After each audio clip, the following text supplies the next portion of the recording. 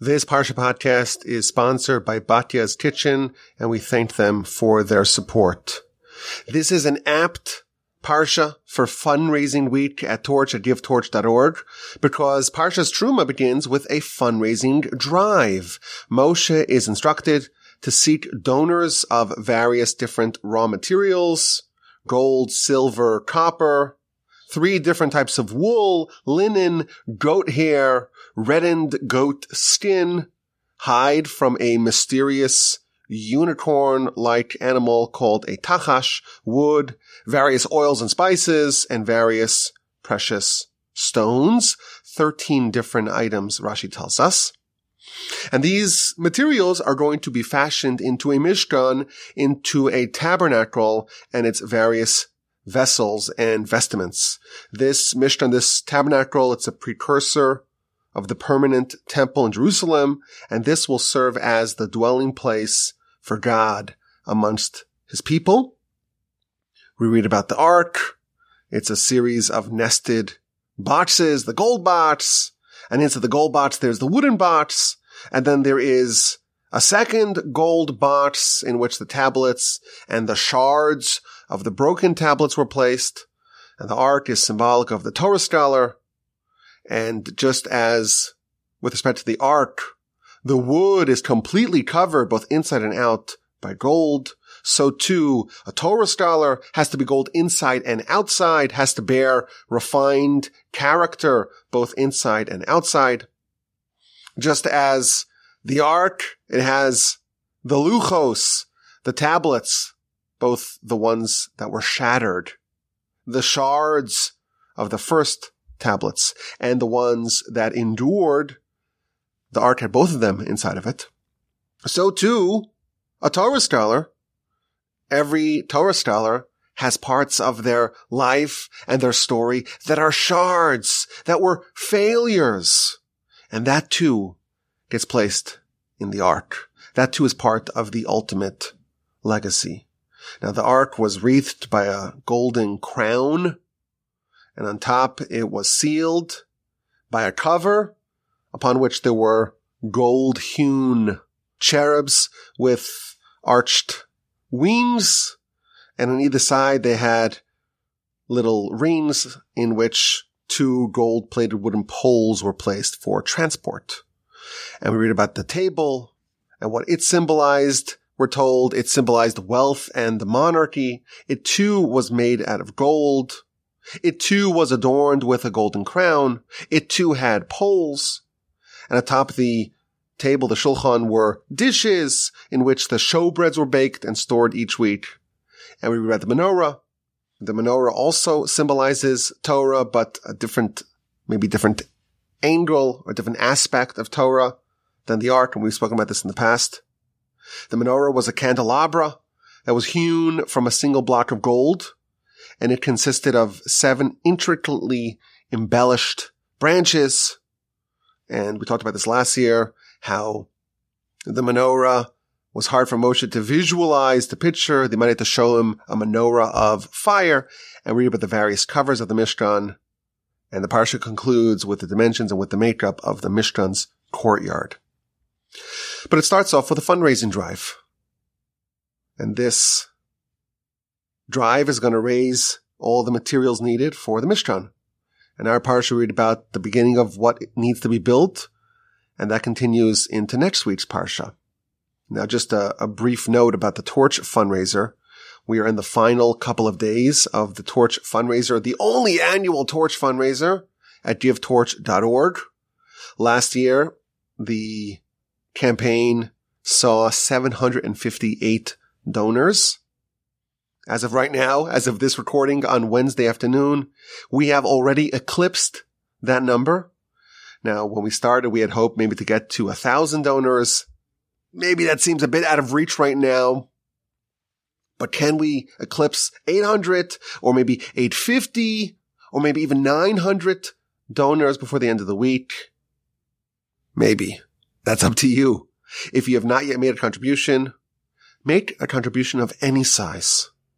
But every contribution adds another donor and gives us another vote of confidence, more encouragement to continue the great work here of Torch.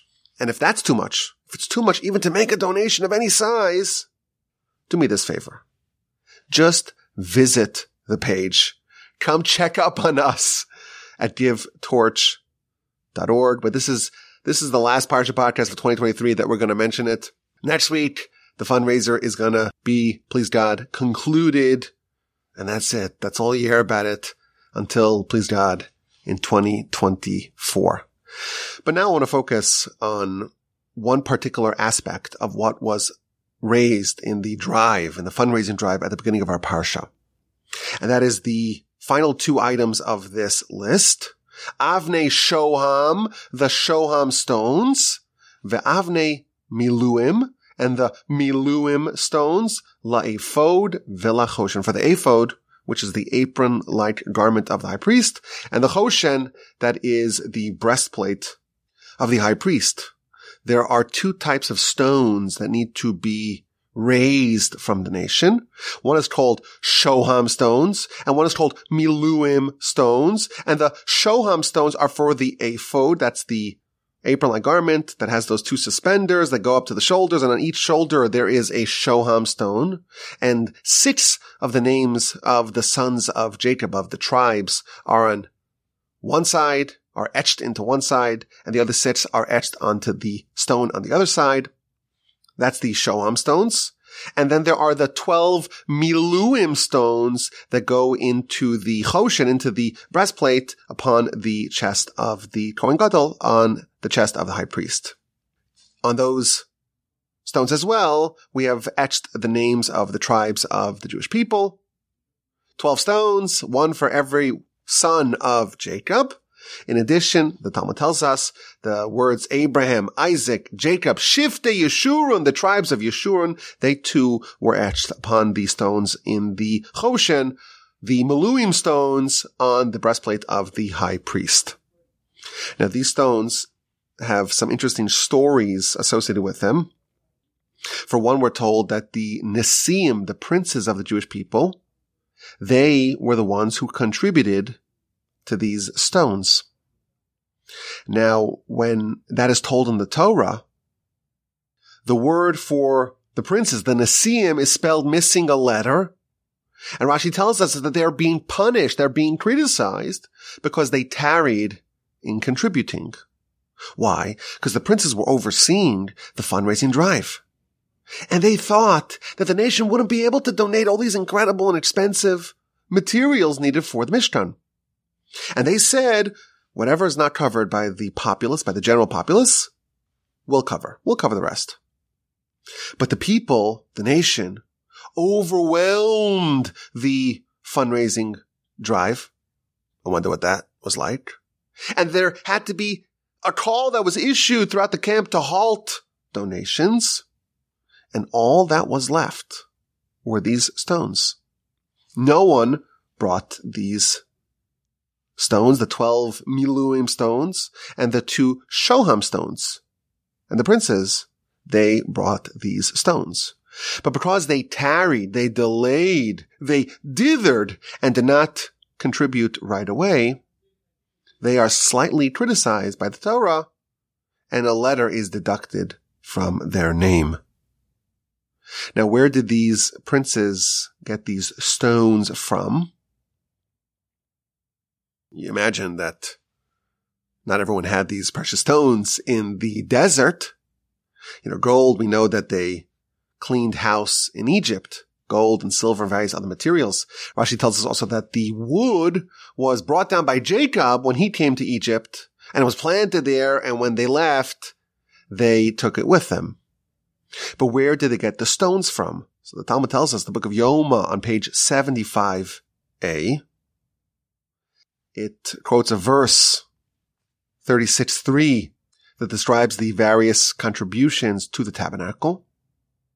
And it uses terminology that seems to evoke the manna. And the Talmud tells us that included with the manna that came every day were other things. And part of the other things that came with the manna were these stones, these precious stones. And therefore the princes, they received in their manna deposit some of these stones and then contributed towards the tabernacle fundraising effort. Now it's interesting. The nation did not contribute these stones, and only the princes did. It seems clear that not everyone got the same goodies, the same goodie bag with their manna. In fact, it's implied that the only people that received these stones together with the manna were the princes, and therefore they were the only ones who were able to give these stones towards the Mishkan effort. There is a very nice piece, just as a quick aside, in the Or Gedaliahu, where he talks about how the princes really wanted to bring these stones, and only they who truly desired to contribute these stones to the tabernacle fundraising efforts, only they were granted these stones with their manna. And therefore only the princes who so wholeheartedly desired to bring these stones, only they merited to have them come with their manna packages in the morning, which is, I think, a nice idea. That may be portable to other areas of life, that the Almighty will deposit to you the things that you truly, truly desire to give back to Him. Very interesting. That's another important element of these stones. And finally, is a very dramatic story in the Talmud. We've mentioned this in the past many years ago, but it's one of those very memorable stories, so you may recall it, even though it was quite a while back. The Talmud is talking about something completely unrelated. It's talking about the requirements to honor your parents. Of course, that's one of the 10 Commandments, to honor your parents. And the Talmud is talking about how far do you have to go? What are the limits to which you must go to honor your parents? And it brings a story about an idolater who lived in the city of Ashkelon, whose name was Dama ben Asina. He was a gem dealer, and he had a stone that the sages needed. It was one of the stones of the ephod. It was one of the Avnei Shoham. And his profit from this transaction was slated to be either 600,000 gold coins or 800,000 gold coins, different opinions in the Talmud. And when they came to visit him, the key to the safe in which he kept all the stones was underneath the pillow of his dad. And he was sleeping, and he didn't want to wake his father up. And they went elsewhere and they got the stone from another source, but he was willing to forfeit that much profit to not arouse, to not wake up his father, who was slumbering. And this is how far you have to go, says the Talmud, to honor your parents. And the aftermath of the story is also told. The next year, Dama ben Asina discovered something very unusual amongst his livestock. One of his cows bore a red heifer. Now, a red heifer, of course, is a very valuable, precious commodity because it is a critical ingredient in the potion, in the concoction that can purify someone who became impure. So those same sages representing the nation came to visit him. This time, the cow was not slumbering under daddy. And they said, we'll buy your cow. We'll buy your red heifer from you. And Dama ben Asina, this idolater, he understood that he was given this great gift because of what he forfeited the previous year. And he says, I know I could ask for any sum in the world, and you will pay it to me in exchange for my red heifer, but all I want is what I lost on last year's deal. Very interesting story. The profit that would have gone to this gem dealer for this stone that was missing was either 600 or 800,000 gold coins. It kind of makes you wonder what the backstory there is, what happened. How did a stone go missing? How was it misplaced? Did it fall out? What exactly are the circumstances that led to a stone, one of these very important precious stones, to be missing? That, of course, is a great mystery, and the Talmud does not tell us that. But this story is also part of the story of these stones, the Avnei Shoham, the Shoham stones, and the Avnei Miluim, the Miluim stones. Now I want to focus on a particular aspect of these stones.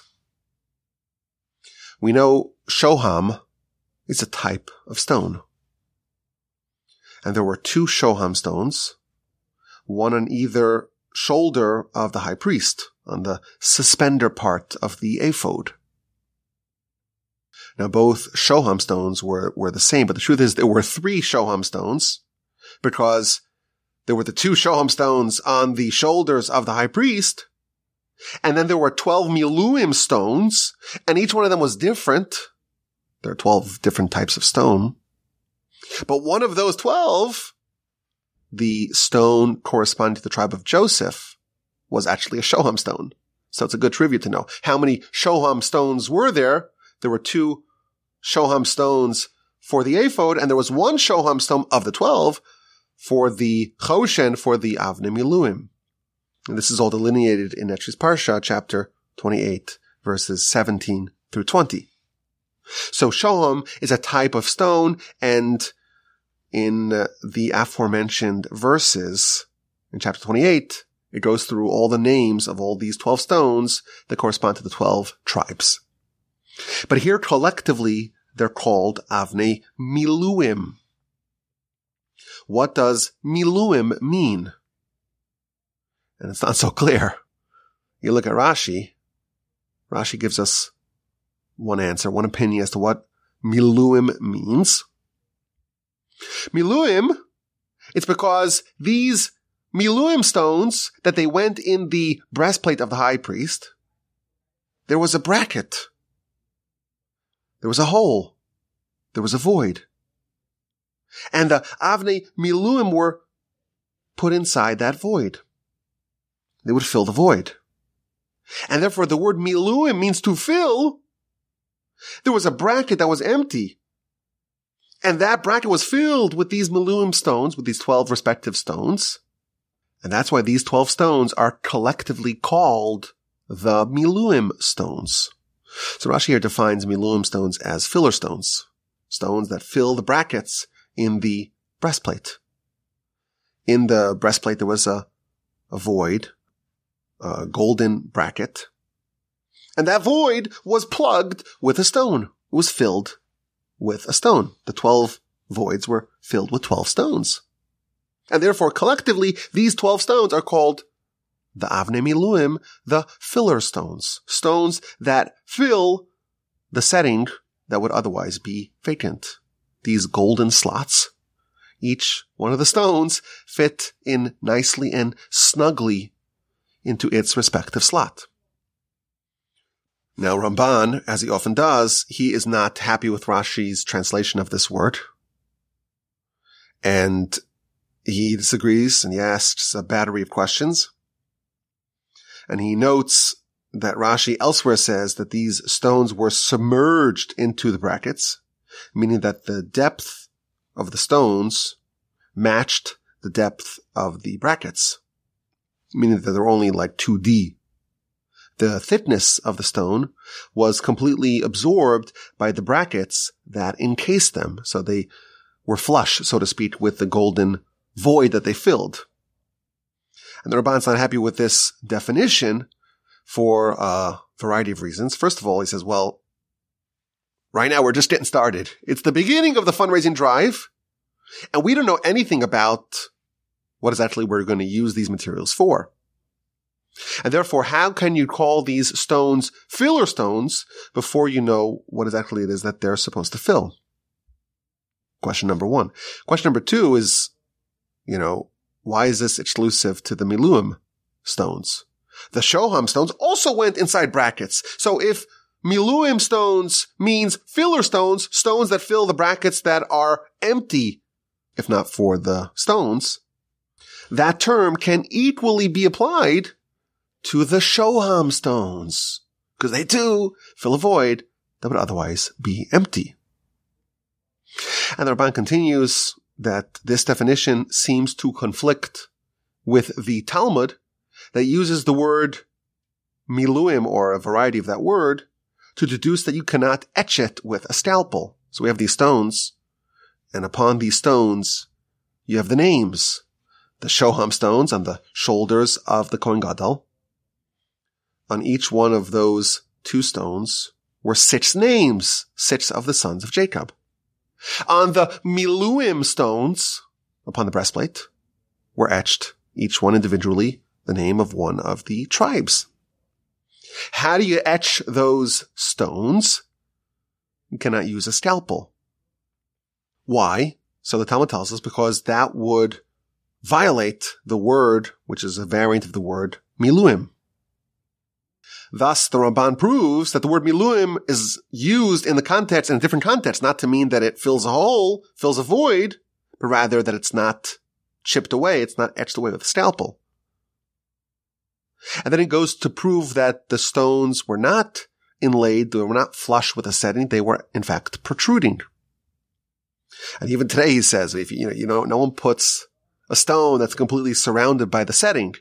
The stone is always protruding from the setting because you want to show off the beauty so it can be appreciated. So he doesn't like Rashi's interpretation of what miluim means. That Rashi says it's filler stones. Instead, he offers a different interpretation. The word maleh means complete or full. And the definition of these miluim stones is that they must be full, they must be complete. They must be created in this shape. You cannot chisel it. You cannot hew it. You cannot hammer or quarry it out of a larger stone. If you needed a stone that was the specific measurements, you would take a bigger stone and chip away at it until it results in the measurement that you want. Not these miluim stones. They cannot be chipped. They cannot be chiseled. They cannot be hewn. They have to be in their natural state. And then he adds, which I found to be very interesting, he says the power of precious stones is only when they are in their natural and complete state. And the Avnei Miluim that went on the breastplate of the Kohen Gadol, they were the only ones that cannot be chipped or chiseled or hewn. The Shoham stones on the ephod, on the shoulders, they were etched. And they were thus not in their natural state. They were not complete. But the breastplate stones, the Avnei Miluim, they were complete. And therefore, he quotes the Talmud, the only way to engrave, how do you engrave the names of the 12 tribes if you cannot chisel at it? It was only done with this magical shamir worm that you showed it where to go, and it somehow managed to imprint the names without chiseling away at the stone. And thus he tells us that the only part of the garments of the high priest that has this requirement, that it cannot be chipped or chiseled, it must be complete, it's only the miluim stones, but not the shoham stones. So this is a second definition of what it means, miluim stones. It has to be complete stones, not chiseled, not broken, not carved in any way, natural. It cannot even be etched. And this is only by the miluim stones of the breastplate, but not by the shoham stones of the ephod. That is the second opinion. There is a third opinion, a very clever one offered by Maharal. The word maleh or miluim means complete, and he differentiates between the Avnei Shoham and the Avnei Miluim, and he says that the ephod, it's a garment.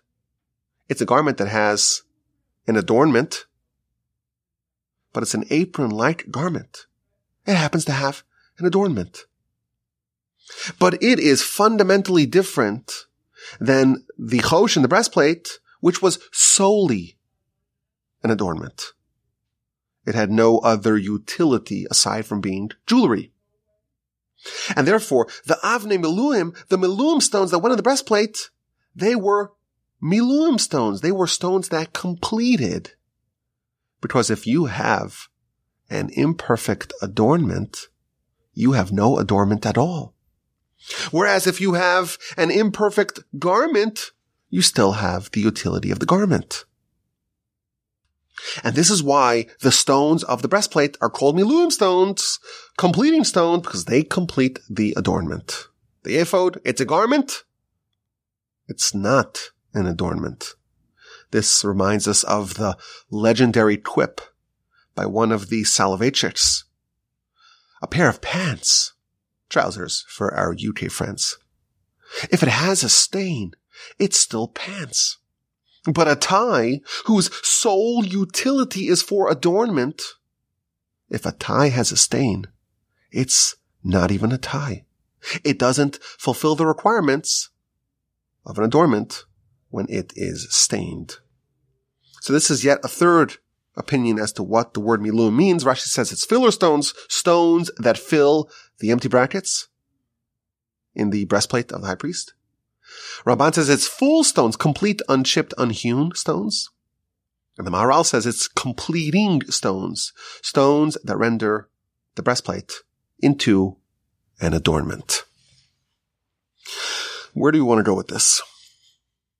So I have a thesis about stones in general and specifically the stones of the high priest. Whenever we hear about stones, perhaps there's also some symbolism that can be very relevant for us. We haven't seen a high priest in our lifetime. We haven't seen a temple. The whole notion of a tabernacle is foreign to us. But there are, of course, lessons that we can learn even today. And one of the lessons perhaps is that stones in general, they symbolize a lasting, enduring legacy. Today I'm recording this on Wednesday. It's Rosh Chodesh. And on Rosh Chodesh we read the Hallel. Included in that is Psalms 118. And this is one of the most beautiful verses. Of course, you can't say that because all verses are equally beautiful. But a verse that's very striking to us, where King David, in an autobiographical sense, is telling us that he was a stone. And all the builders rejected this stone. They all disdained and abhorred this stone. But what happened? That stone was transformed into being the cornerstone of the Jewish people. Samuel, the prophet, is told, go to Jesse. One of his sons is going to replace Saul and will be the king of Israel. And Jesse lines up his 7 sons, and all of them are not candidates. Do you have any more sons? Yeah, but he's not your guy. He's outside. He's ruddy. He likes to play in his harp. He's a shepherd. He's definitely not king material. The builders despised this stone. But ultimately, of course, David is forever king of Israel. He became the cornerstone of the people. So stones here symbolize, they represent the idea of a legacy, a grand, enduring legacy. We've mentioned in the past, Rashi tells us that the Hebrew word for stone is even. And that word is a mashup of Av and Ben, father and son. The legacy that a father perpetuates to his son. The legacy of what a person did in their lifetime that transcends their own life and gets transplanted in future generations. The enduring value that gets passed on from generation to generation is the stone. Of course, it's no surprise that atop a grave, we place a headstone that delineates a person's lifetime accomplishments. That's the monument that's placed upon a person's grave. Now, these stones, they have the names of the tribes of Israel etched upon them. These stones represent these 12 luminaries, the sons of Jacob and the founders of the tribes of the Jewish people. And these stones symbolize the great legacy that they created, that they built. The Talmud tells us that Joseph was almost booted from this fraternity. When his master's wife, Mrs. Potiphar, as we like to call her here on the Parsha podcast, courtesy, of course, of my friend Ezzy, who came up with that terminology, Joseph was about to capitulate. His master's wife, Mrs. Potiphar, was seducing him day after day, and he had reached a breaking point, and he was about to yield. He was about to succumb. And the Talmud, the book of Sotah, page 36b, tells us that he saw the visage of his father in the window. And Jacob, the hologram of Jacob, told Joseph, you should know you're now alone in Egypt, but your behavior and your choices are going to reverberate for eternity. In the future, this family is going to become a great nation. And we're going to have high priests. And the high priests are going to wear special garments that have stones on them. And upon the stones, right now, are destined to be the names of you and your brothers. If you go ahead with what you're about to do, your name will never be on those stones. Instead, you'll be the patron of harlots. Had Joseph gone ahead with that sin, he would have forever been ineligible for his name to be etched into the stone of the ephod. And therefore this visage of his father was warning him. You are on the cusp of losing your spiritual standing, imperiling your legacy, and that is going to be manifested by you not being present in this stone, your name not being etched in the stone. Of course, Joseph resisted, and thus he maintained his eligibility for indeed having his name etched in said stones, in the Avnei Shoham and Miluim. But in general, this is what stones represent. They're monuments, they're testaments to the giants whose names are etched in them. So perhaps we can say, even though we've never seen these stones, and maybe we don't even know what they are, the 12 Miluim stones, but maybe what we are told about them is not just academic. Maybe these stones and what we know about them, maybe they can contain lessons for us. All of us are trying to build our own legacy. We're trying to etch our own name in stone, so to speak. Maybe these stones and everything we know about them, maybe they can provide some insight for us on how we too can etch our own legacy into stone. How we too can fulfill the mission that we were sent here to do. We're going to offer some lessons. It seems to me that perhaps there are more lessons that can be learned. But let's begin. Let's start with Rashi. Miluim stones, filler stones. You have a hole. You have a slot. There is a bracket that has 12 voids, 12 gaps that are empty. Fill them up with stones. And thus, if we're talking about these 12 stones, the best way to describe them, Rashi tells us, is Miluim stones, filler stones. Now, isn't that odd? These stones were very precious. They were very valuable. They were very expensive. The Torah finds the need to dedicate 4 verses to talk about the various names of these stones. These aren't lorem ipsum stones to just fill up something. They were very valuable, very expensive. Yet the Torah collectively, according to Rashi at least, calls them Avnei Miluim, filler stones. The fact that they fill the gold settings in the choshen, in the breastplate. Why would the Torah refer to these incredibly valuable, precious, expensive stones by this title? Oh, they fill the void. We don't want to have an empty void. We don't have a slot that's not filled. Okay, let's fill it with something. Filler stone sounds like those little popcorn foam things that you would put with fragile cargo so it shouldn't get broken. That's not what these things are. Multi-million-dollar gems. Hope diamond. Exquisite, expensive, valuable, precious, cherished. That's not what it's called. It's called filler stones. And that, of course, is a bit of a head scratcher. But maybe there's a powerful lesson. And I heard this idea many years ago. This idea is attributed to Rabbi Birnbaum, who was the Rosh Yeshiva of the famed Mir Yeshiva, not the one in Jerusalem, but the one in New York, in Brooklyn.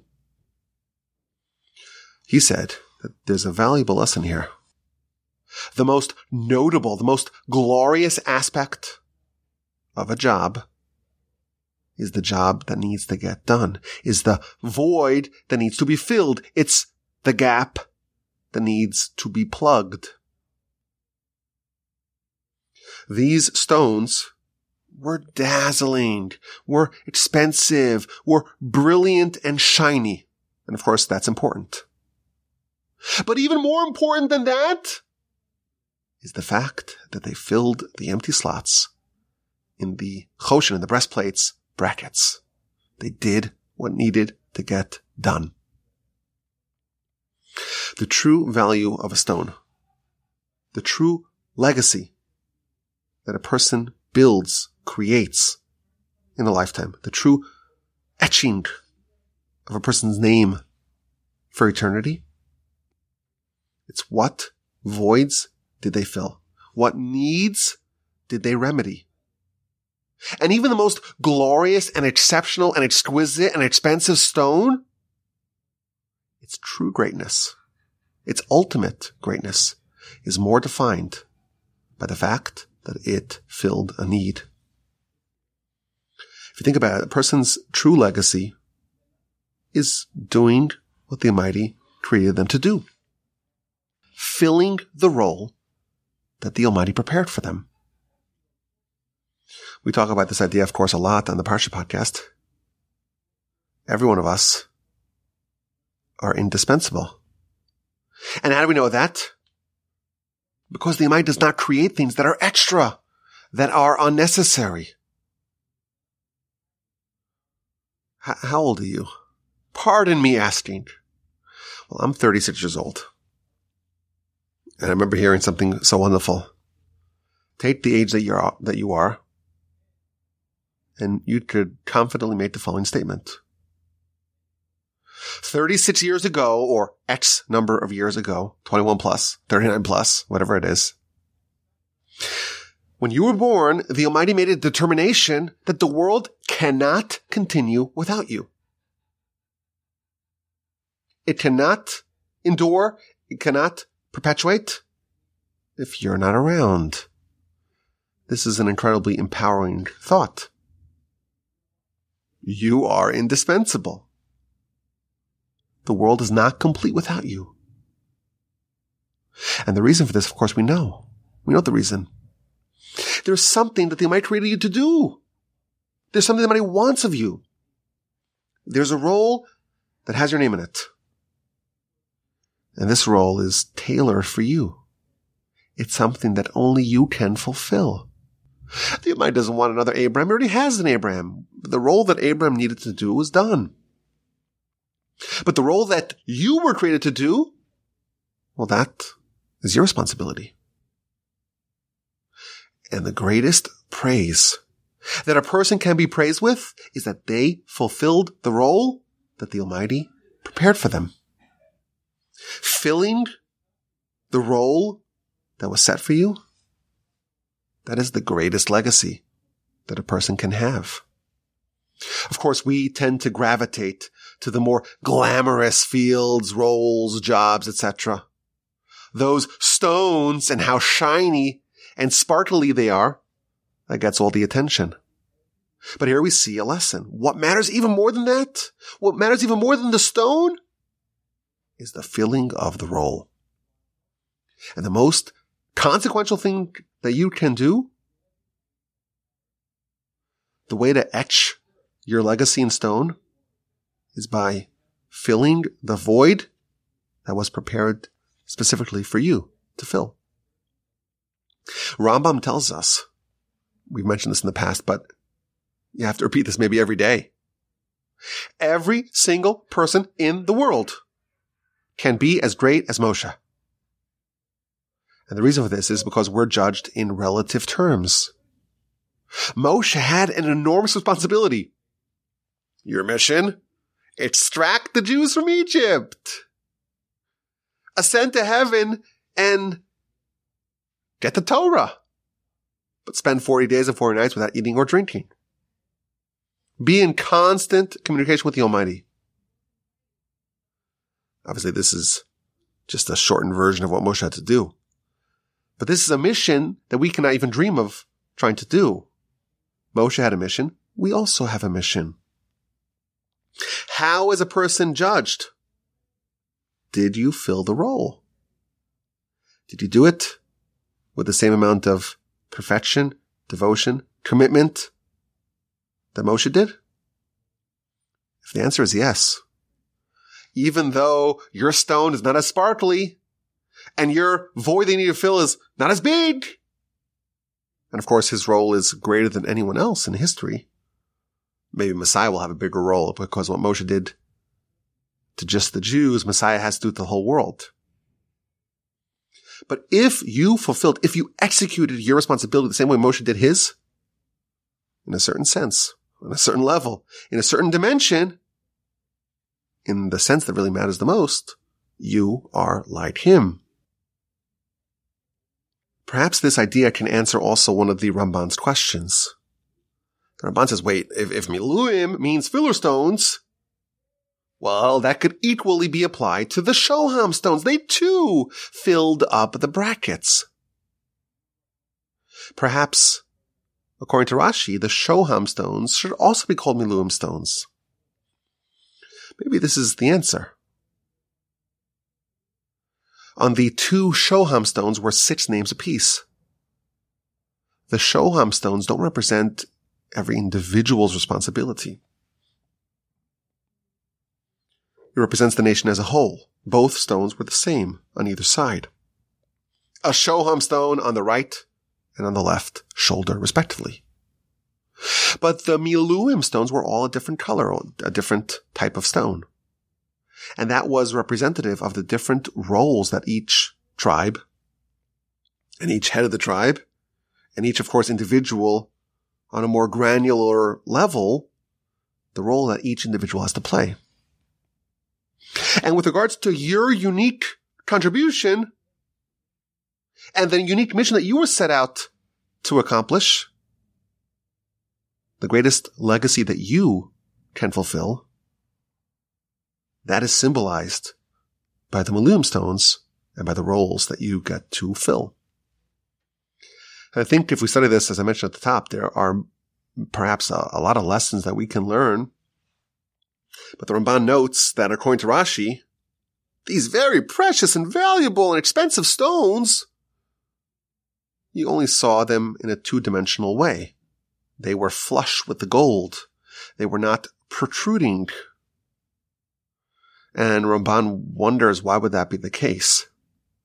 Does it make sense to take a beautiful stone and to hide it? Maybe we can speculate that this too is part of building your legacy. The Almighty wants 3 things of us, we're told. And one of them is Hatznei Aleches, to walk modestly before God. And what that means is that we don't need to publicize our accomplishments. The role that you fulfill, the mission that you undertake, the job, the task that the Almighty gives you and you do dutifully. There's no need to promote that. Fill your role. And you don't have to completely cover it over, of course. But maybe it should be a little bit inlaid, so to speak. It should be a little hidden from others. They don't need to see it. Perhaps it's inappropriate for us to try to seek honor in this world for our accomplishments. Our sages tell us that if a person seeks honor in this world for their accomplishments, they may, in fact, exhaust their eternal reward. So maybe if our thesis is correct, and these stones are symbolic of the legacy of the mission that we're trying to build, of the name we're trying to etch for ourselves for eternity, maybe that would explain why it's appropriate to submerge these stones to keep the accomplishments as hidden as possible. Now, Ramban, he has a different definition of miluim, natural stones, he calls them, complete stones, unchipped, unhewn stones. Maybe we can speculate, maybe we can suggest that this too can be a lesson for us in our pursuit of our own legacy, of our own mission. Each one of us comes to the world and we're all different. Just as their faces are different, their personalities are different. No two souls, we're told, are alike. No two experiences at Sinai were the same. Each one of the 600,000 had their own unique, tailored, bespoke experience. And we're all talented in different ways. Everyone's talents and skills and the background and the circumstances of their life are all different. Ramban's telling us that these stones have to be in their natural state. Perhaps a lesson can be extended from this principle. Our mission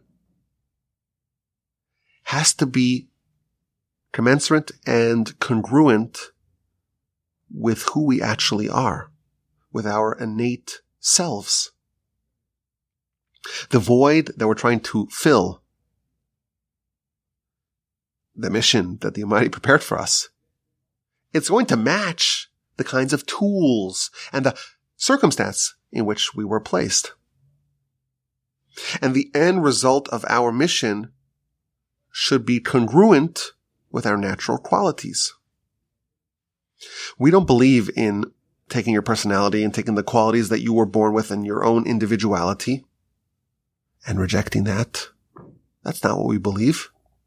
Quite the contrary. Those qualities in your temperament and your personality, what makes you unique, your unique attributes and skills and traits, all that was given to you specifically because that can be directed towards fulfilling that goal, that void that we're created to fill. We don't fulfill our mission by repudiating our uniqueness. Oh no, it's the opposite. We do it by channeling said uniqueness. When my grandfather arrived at the Mir Yeshiva, not in Israel, not in New York, but in Poland in 1934, the great luminary leader of the Mir Yeshiva, Rabbi Rucham, he was having a conversation with some of his close students about what do we do with this Wolbe character, which I gather was discussed about many Wolbes throughout history. What do we do with this Wolbe? For a variety of reasons. It could be for good reasons or for less good reasons. So the students told Rabbi Rucham, there's only one way to take this Wolbe character and turn him into a great person. We have to take his German punctiliousness and meticulousness, and we have to shatter it. He's way too punctilious and so meticulous. We have to break that. And when we break that, we can build something spectacular atop the ruins of his personality. And Rabbi Rucham said, no, you have it exactly opposite. We don't take his German punctiliousness and shatter it. This is exactly what we build upon. My grandfather was exceedingly meticulous and precise. We have notebooks of all the lectures, all the essays that he wrote by hand. And you could scroll through, you could flip through hundreds of pages, and he writes these incredible, exquisite essays, and he was so well thought out, so well organized in his mind, there's nothing crossed out. It's an unbelievable thing. He built himself. He developed himself. He filled the void, so to speak, in a way that was matching, that was fitting to the natural state that he was brought to this world in. The Ramban tells us that milua means complete, natural. You can't chip away at that stone. Perhaps this is yet another lesson for us. How, in fact, do you etch your name in stone? How, in fact, do you build your eternal legacy? You do it in a way that does not detract from that stone. You can't hew at that stone, chip away at it, etch it, chisel away at it. The stone that the Almighty gave you, that's the stone in which you need to imprint your name. But the way you fulfill your mission, it's not by detracting from that stone. It's not by repudiating what makes you you, what makes you special and different. It's by taking it and channeling it and finding a way to imprint your name within the stone without chiseling away at it, without removing it. So we haven't, of course, seen any of the vestments of the Kohen Gadol. We've never seen the tabernacle, at least not in this lifetime. We've never witnessed, as of this recording, we haven't witnessed the temple. We hope, of course, and pray for the restoration of the temple speedily in our days. But perhaps the stones of the Choshen, of the breastplate, and of the ephod can still be illuminative for us in our own pursuit of greatness. We end off, of course, the Parsha podcast with a question that hopefully enhances our Parsha IQ, but also other areas of life. Because after all, there's only one thing in the world that can elevate a person's intelligence. That's the Torah. So we like to start off with an idea, call that the I, and then a question, or any other thing that starts with a Q, and thereby we raise our IQ here week after week. In the second verse of our Parsha, we read about the fundraising drive. It's called Teruma, which is, of course, the name of the Parsha. But if you read verses 2 and 3, you see that the word Truma appears 3 times. Daber al bnei Yisrael, speak to the children of Israel, v'yikhu li Truma, and they should take a Truma. Every person whose heart is inspired, tikhu es Truma si, take my Truma. V'zos ha-Truma, this is the Truma you should take from them, gold, silver, etc. So Rashi notes that the word Truma appears 3 times because there are 3 different things that you fundraise for. Every Jew gave a coin, and that was used to make the silver sockets that went on the bottom of the beams that were the walls of the tabernacle. And that was one Truma. Everyone had to give. Beka la Gulgolas.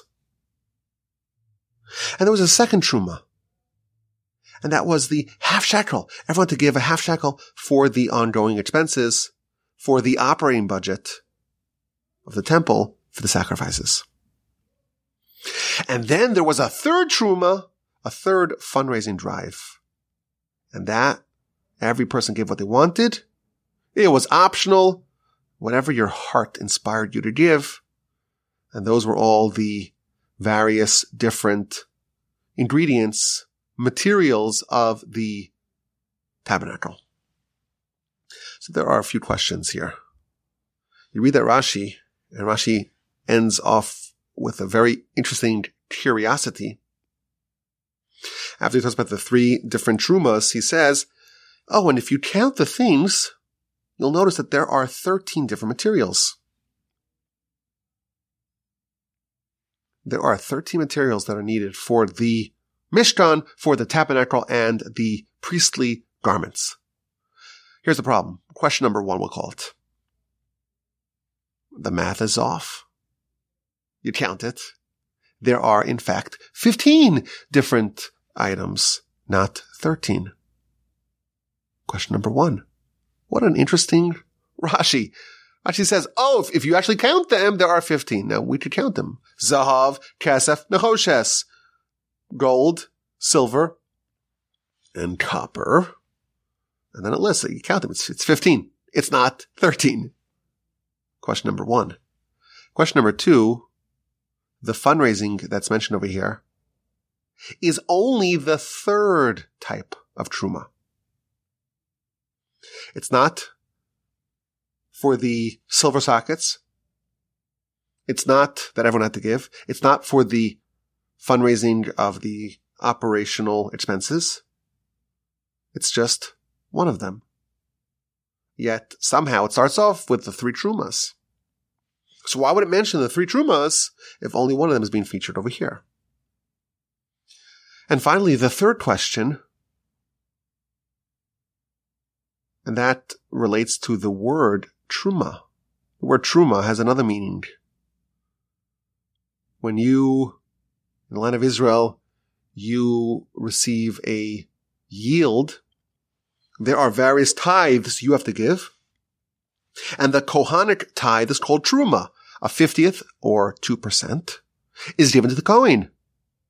It seems really odd that the name, the word, for the contributions towards the Mishkan, both the voluntary and the obligatory, and the operational budget, that word truma, it shares the name with the Kohanic tithing. What is the connection? So we don't have 1 question, we have 3 questions. Maybe we got a little extra here because it's, after all, fundraising week here, both in the Parsha and at Torch. I'm thinking about these questions, maybe come up with answers. We'll enhance our Parsha intelligence. And for the last time in the Parsha podcast in 2023, I want to let you know, we're still doing our fundraiser for another couple of days. The website is givetorch.org.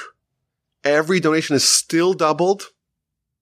Visit the website, givetorch.org. Thank you so much for your friendship and your kind listenership and your wonderful support and generosity.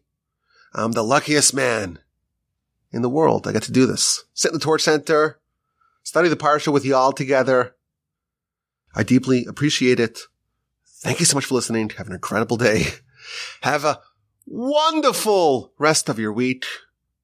And an incredibly uplifting, inspirational, meaningful, purposeful, restful, quiescent, which is one of the new words that we added, quiescent Shabbos, upcoming. And please God, with the help of the Almighty, we'll talk again next week. My email address is rabbiwolbe@gmail.com. Oh, and the website. One more time, givetorch.org for the fundraiser. I'll see you next week. Please God.